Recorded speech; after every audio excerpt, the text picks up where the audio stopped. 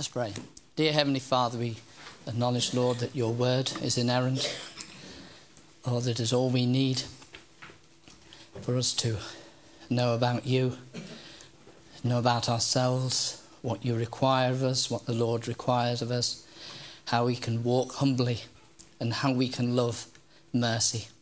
We pray now, Lord, that as the word is opened up, Lord, that not only will we go into our minds and hearts, but Lord, that it will translate into our everyday lives. For we ask these things in Jesus' name.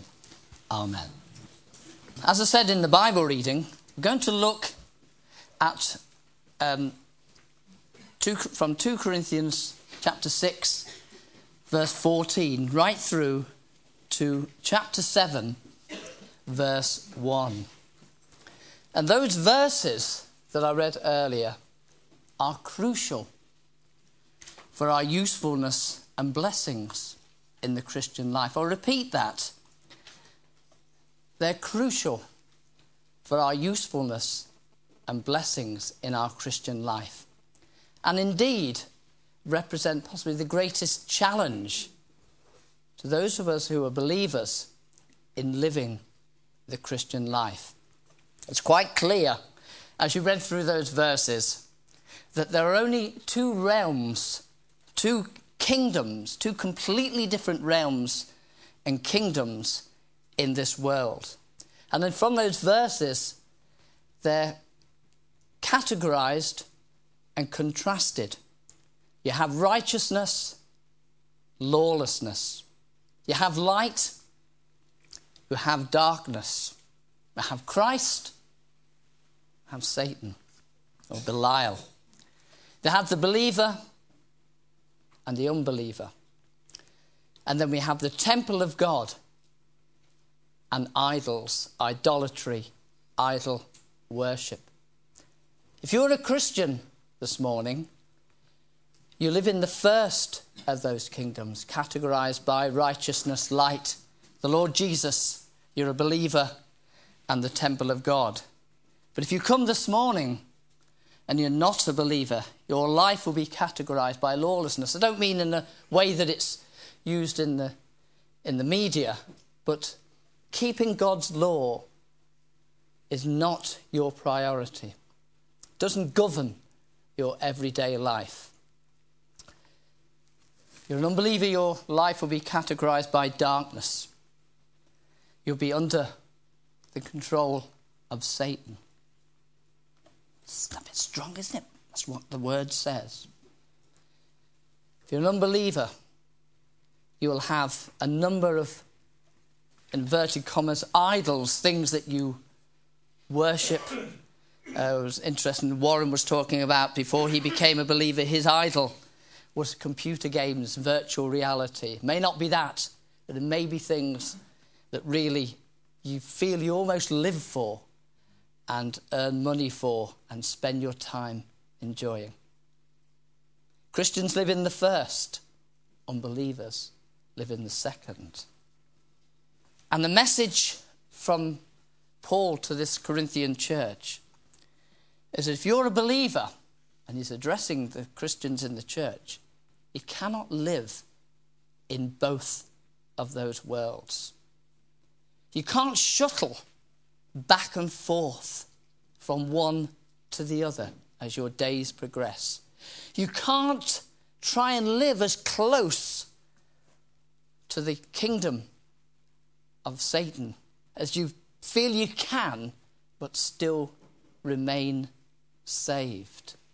Now, this is what the Corinthian Christians were trying to do. Encouraged and supported, as we've heard in previous week, by false teachers who were trying to introduce pagan practices that were common and surrounded the church in Corinth. And they were trying to introduce them into the Christian church. And what Paul is urging them from Scripture is that he's seeking them to pull those Christians back from shuttling backwards and forth and skirting near the ways of the pagan world. He was getting them to live a distinctive, a holy, a separated and Bible-based life. And he was telling them quite clearly in that verse 15, do not make an alliance with the unbeliever. It's illustrated actually in the verse before it, in verse 14. And it says, do not be unequally yoked together with the unbelievers. Now, I've got a picture here. Here we are. That's a yoke. Now, unless you go out into sort of fairly unsophisticated countries, I remember travelling China a number of years ago and saw a lot of these. And they use basically sort of like 2 power or 3 power, depending on the yoke, to pull a plough. And the notion is, from this particular verse, is that the readers would be familiar with a verse in Deuteronomy that says, you shall not plough with an ox and a donkey. That's what it's saying. Do not be unequally yoked. Now, obviously, if you've got a donkey and an ox, it's going to be difficult. They're different sizes. They've got different natures. They've got different gaits, different sort of steps, strides, different strengths, different instincts and disposition. And there's no way, if you were to put a yoke on an ox and a donkey, that you're going to get a straight furrow. It's just not going to happen. And Paul is using this illustration to say what will happen if you put together a Christian and a non-Christian who inhabit completely different kingdoms, different realms. And he's saying that if Christians, and here, and we apply it to ourselves this morning, that if we so mix with the world, we won't, in picture language, not plough a straight furrow. We will be less effective and less blessed. And we will consider that this morning. That's my way of introduction. And the 3 divisions this morning that I want to look at, 3 very simple divisions, is over what we mean by being different or separated. First of all, we're going to look at what it isn't, what separation isn't. We'll then look at what separation is. And then lastly, why is it so crucial for our blessing and usefulness as believers? Why is it so important as believers that we are separate? So, let's have a look then at what separation isn't. Well, the first thing, and from these verses, this mistaken view of these verses has led to this. It doesn't mean living in a monastic, an isolated lifestyle. And many use this verse in the early post period of Acts to form monastic orders, and that's how they responded. Now we're all familiar with the musical, The Sound of Music, aren't we? We all know that. Julie Andrews. And you remember that's a very good picture of it, wasn't it? You know, she had to make a decision. She was either going to be in or she was going to be out.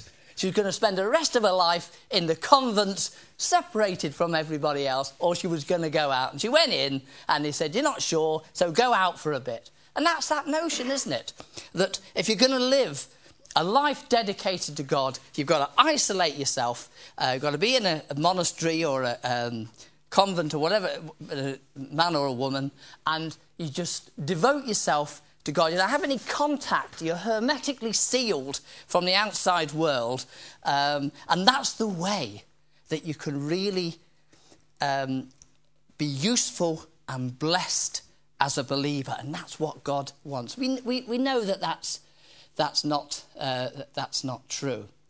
And we know that's not true from Scripture. Just to use, first of all, the example of Paul, the author of these verses. I've mentioned the verses from Corinthians 9, 1 Corinthians 9, 1 Corinthians 5, which talk about Paul saying that, he in order to seek to win people to the Lord, he would go out of his way to try and communicate with them and meet with them and bring them the news of salvation through the Lord Jesus Christ. And in 1 Corinthians 5, he says it didn't matter, how on the surface they appeared morally wicked, that he would mix with them. We know this with the Philippian jailer. We know of it when he got into Athens and met with all the atheists and believers in pagan practices in Athens. And if we look to Jesus himself, the Great Commission, how can we go out into the world and make disciples of all nations if we stay away from unbelievers? It's just not possible, is it? We stay behind, separated by walls. And, if we look at the example of the Lord Jesus Christ, he spent much time with sinners, the woman of Samaria, Zacchaeus. Indeed, what was the Pharisees' main criticism of the Lord Jesus Christ? That he met with publicans and sinners. That's one of the big things that they criticised him for. If we read in Matthew chapter 9, verses 9 to 10, just have a quick turn to that.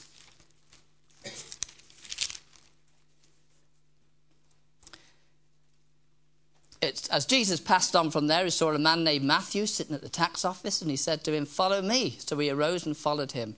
Now it happened, as Jesus sat at the table in the house, that behold, many tax collectors and sinners came and sat down with him and his disciples.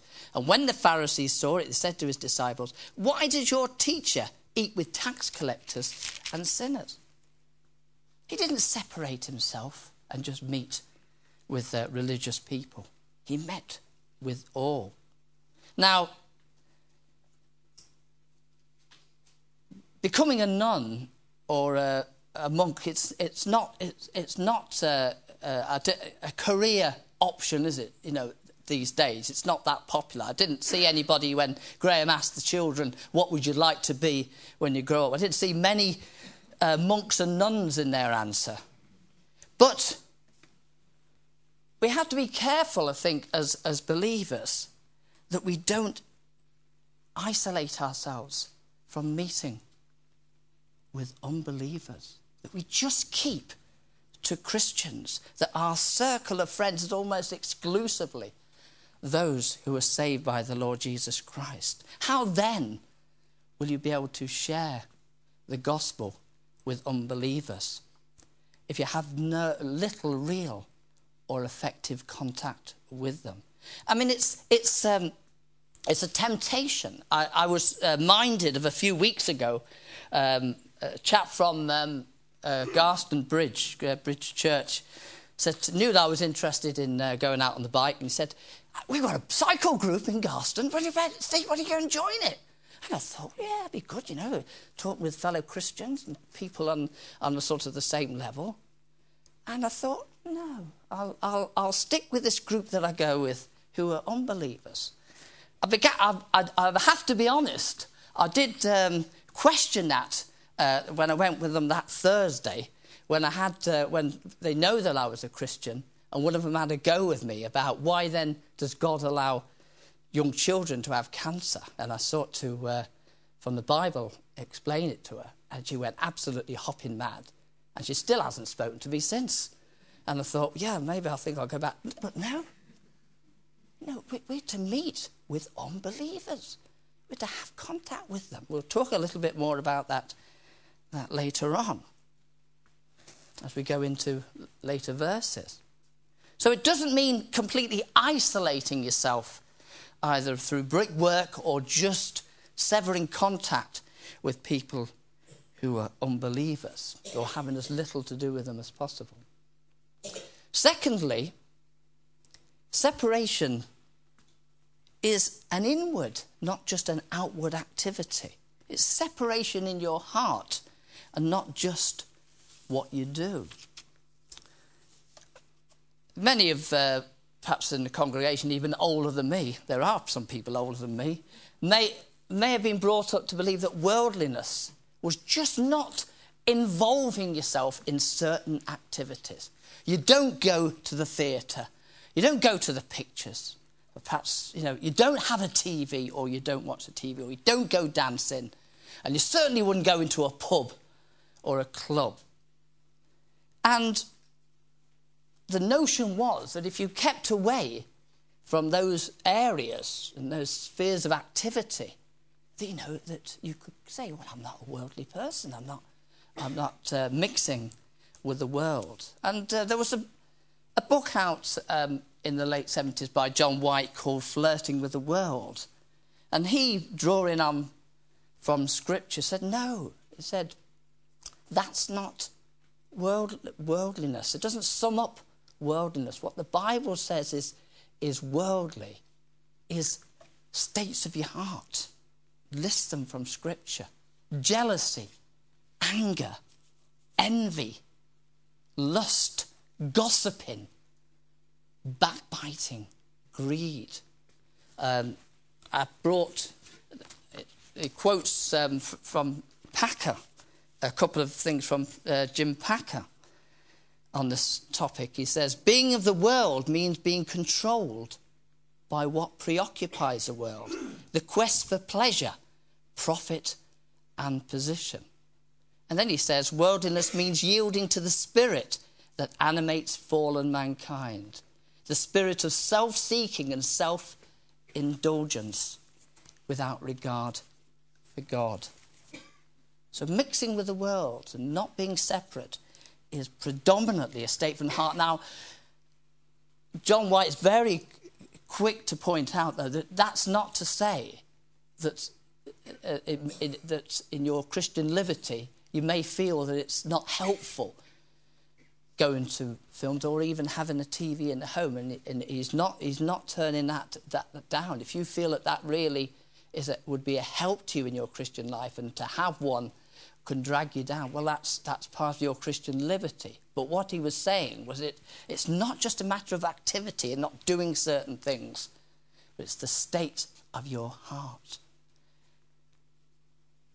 It means that, are you controlled by what preoccupies the world? So there are two things that it doesn't mean. It doesn't mean isolating yourself. It doesn't mean just being quite happy. Well, I don't go, oh, you won't find me in the pictures or in some other, that I've got it all sorted and I'm not worldly. It's not like that. It's a state of the heart. Well, that's what it doesn't mean. But what does it mean? And this is really the main thrust of Paul's words here. The first one particularly. And what Paul is saying here in those verses is that Christians and unbelievers cannot be joined in a common spiritual exercise. And these verses are applied to the church, and it's applied to individuals. And we apply it to church and individual Christians.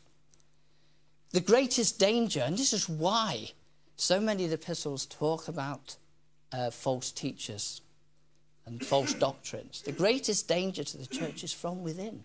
Often when the church is attacked from outside, is that the church often grows stronger.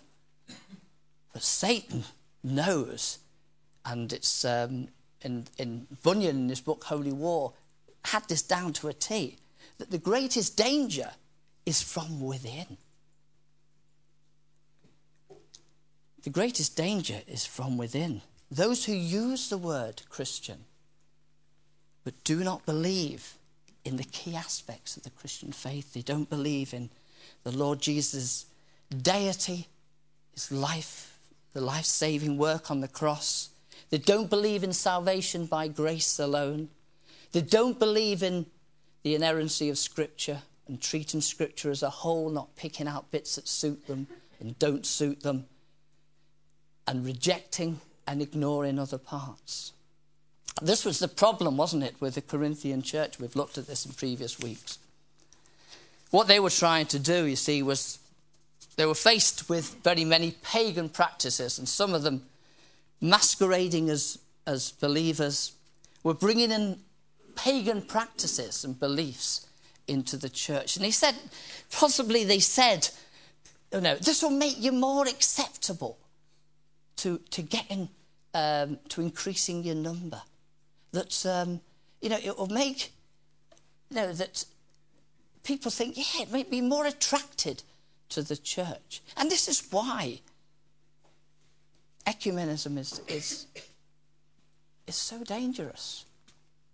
And that's why we should be so against it. Yeah, people say, Belvedere, you're just so isolationist. But you can get people, the idea is to get people together and make them feel comfortable. Make all these different beliefs and get them together and make them feel comfortable. Even though they don't see the Lord Jesus Christ as the sole way to getting to heaven. They don't see the Bible as being the inerrant word of God. And people will share a platform with people who are like that. And this is what was happening then. Times have not changed, have they? This is what's happening today. And this is what Paul is so against. What part has Christ with the devil? What part as a believer with an unbeliever? Fellowship with righteousness and with lawlessness, and light with darkness. John MacArthur, I remember reading one of his books, I can't remember which one it was. When faced with this, he said, I regard myself as a failed minister of the gospel if unbelievers come in and hear my message and say, good word, happy word, really pleased, and they're unbelievers, and they didn't feel uncomfortable by the challenge of the gospel. If people have come in as unbelievers and what I've said to them has left them feeling as comfortable as they did before they came in, I have failed. And this is what Paul is saying to the Corinthians. So we should not share a common platform. We should not have a common spiritual enterprise with those who may have the label of Christians, but clearly from their teaching and what they support, they do not fit that category. Yes, have them in order to be able to explain and preach the gospel to them as subjects to what we said, but not as fellow workers, not as believers with unbelievers. Light with darkness, Christ with Satan. So that's the first thing that it means. And this is the primary purpose that it's talked about here.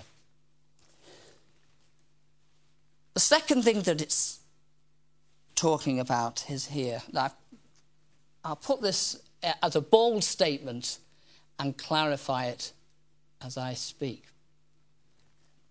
Your closest friends should be, if you're a Christian, your closest friends should be believers. Now, it's often applied to marriage. Dear me, if you're married, you're very, very close, and you can see the arguments for that. But it's beyond just that. Now, I don't mean to say, and I've explained it earlier on, that you shouldn't have unbelievers as friends. I mean, how else are you going to be able to share the gospel? How else are you going to invite people to things, unless they know you and respect you? But let's remember, as I was preparing for this, I was helped by the baptism yesterday. What Ian said and what Daniel said and what Warren said. Let's remember that when you become a Christian, When you have faith in Christ, it leads to a transformation. We heard last week that we're a new creation. We're a new creature. We're born again. We enter into that new realm. We move from that realm of the kingdom of Satan into the kingdom of God.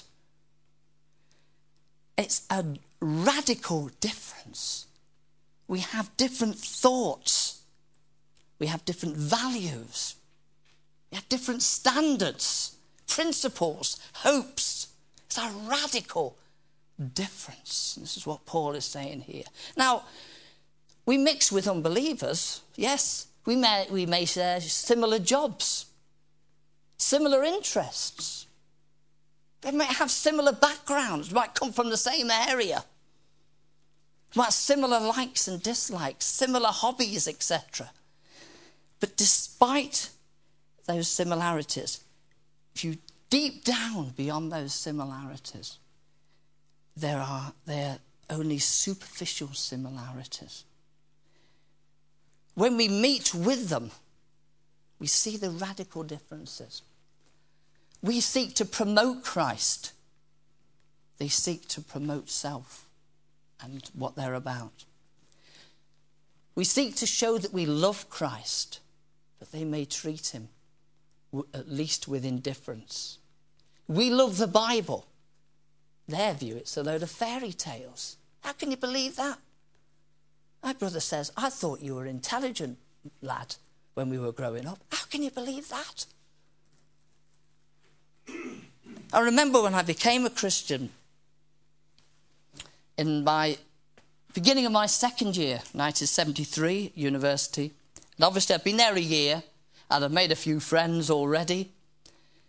And when I became a Christian, I still met with them, but I didn't meet as much because I realised I didn't have what they had was in common. You know, I didn't want to go down the pub and talk just about progressive rock music and football. I wanted more than that. And I think they got quite upset with me because they felt I kicked them into touch. And I suppose in some way it had, but I wanted to remain friends with them. But I realised the differences. And I wanted to be more with people who were believers. And not only that, one of the hardest things when I became a believer was my relationship with my mum and dad, particularly my mum and dad. When I came back and told them that I'd become a Christian, well, my dad didn't really know what I was talking about, but my mum was really upset. You know, brought you up as a Catholic, you went to Catholic school, choir, everything. You're rejecting it. And she was really physically upset. And I always remember my dad. He put his arm round my mum and he said, "Oh, don't worry about it, Anne. You remember when he used to collect stamps? It only lasted 4 weeks. The stamp book's up in the attic." Now, what Paul is saying here, when you become a Christian, don't put your life up in an attic. Share the gospel. And I found that really hard. I was very close to Mum, and I remained close. But there was something different. You know, what meant everything to me, she couldn't understand. She couldn't enter into it. Your closest friends should be believers. It's a warning, isn't it, that if perhaps that's not the case. Question how much your Christian life really means to you. How much are you in there skirting with their realm that you feel so happy being with them? So we've looked then at separation. Paul has spoken about to the Corinthians. We've looked at what it's not. We've looked at what these verses say that it is. Lastly, why is it so important? Well, we've probably got a good idea by now, but let's just look specifically why it is so important. Well, the first reason is that the call by God to be separate, to be holy, is woven into the very fabric of the Bible. Right from Genesis, right through to Revelation. It's woven into it. There's words of being called out, separated. There are countless examples galore of where it's not happened and the consequences as a result. Right from Genesis chapter 12, verse 1. Was Abraham told by God? Get out of your country. Later on in Exodus, the Jews, let my people go. Get out of Egypt. And it's very revealing, those verses. And if you read 1 Corinthians 10, you see Paul's words about them. Remember when they were miraculously delivered from Egypt? They hadn't almost set foot past the sea when they were moaning and they were complaining. And then this continued. And then later on, when Moses was up in the mountain and they started wondering if Moses had disappeared and God had deserted them and Moses had deserted them, what did they do? They formed a golden calf. Now, they didn't just get that out of thin air, did they? That didn't just happen. Oh, yeah, I think fancy a golden calf. It came out of their time in Egypt. It was part of their pagan practices. They had not made that proper separation. And as it says in 1 Corinthians chapter 10, verse 14, flee from idolatry. There are characters in the Bible that are testimony to the consequences of not being separate. Look at Samson when he married a Philistine woman, a pagan woman. Look at Solomon, not happy with just one. He had many of them. Look at Ahab marrying Jezebel and what it did to them and brought them down. But I want us to look. Turn to 2 Kings chapter 21. 2 Kings chapter 21.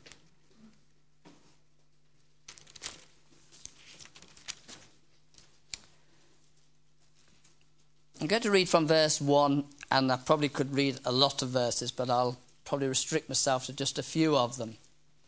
2 Kings chapter 21, verse 1. Manasseh, do you remember the one who was eventually hauled up to by the Babylonians, the Syrians, sorry. Manasseh was 12 years old when he became king, and he reigned 55 years in Jerusalem. His mother's name was Hephzibah. And he did evil in the sight of the Lord, according to the abominations of the nations, whom the Lord had cast out before the children of Israel. The surrounding nations. We're surrounded, aren't we, by idolatry, pagan practices. What did he do? He rebuilt the high places which Hezekiah his father had destroyed. He raised up altars for Baal, made a wooden image as Ahab king of Israel had done. He worshipped all the host of heaven and served them. He built altars in the house of the Lord, of which the Lord has said, in Jerusalem I will put my name. And it goes on and on. Verse 6, he made his sons pass through the fire, practiced soothsaying, used witchcraft, and it just goes on.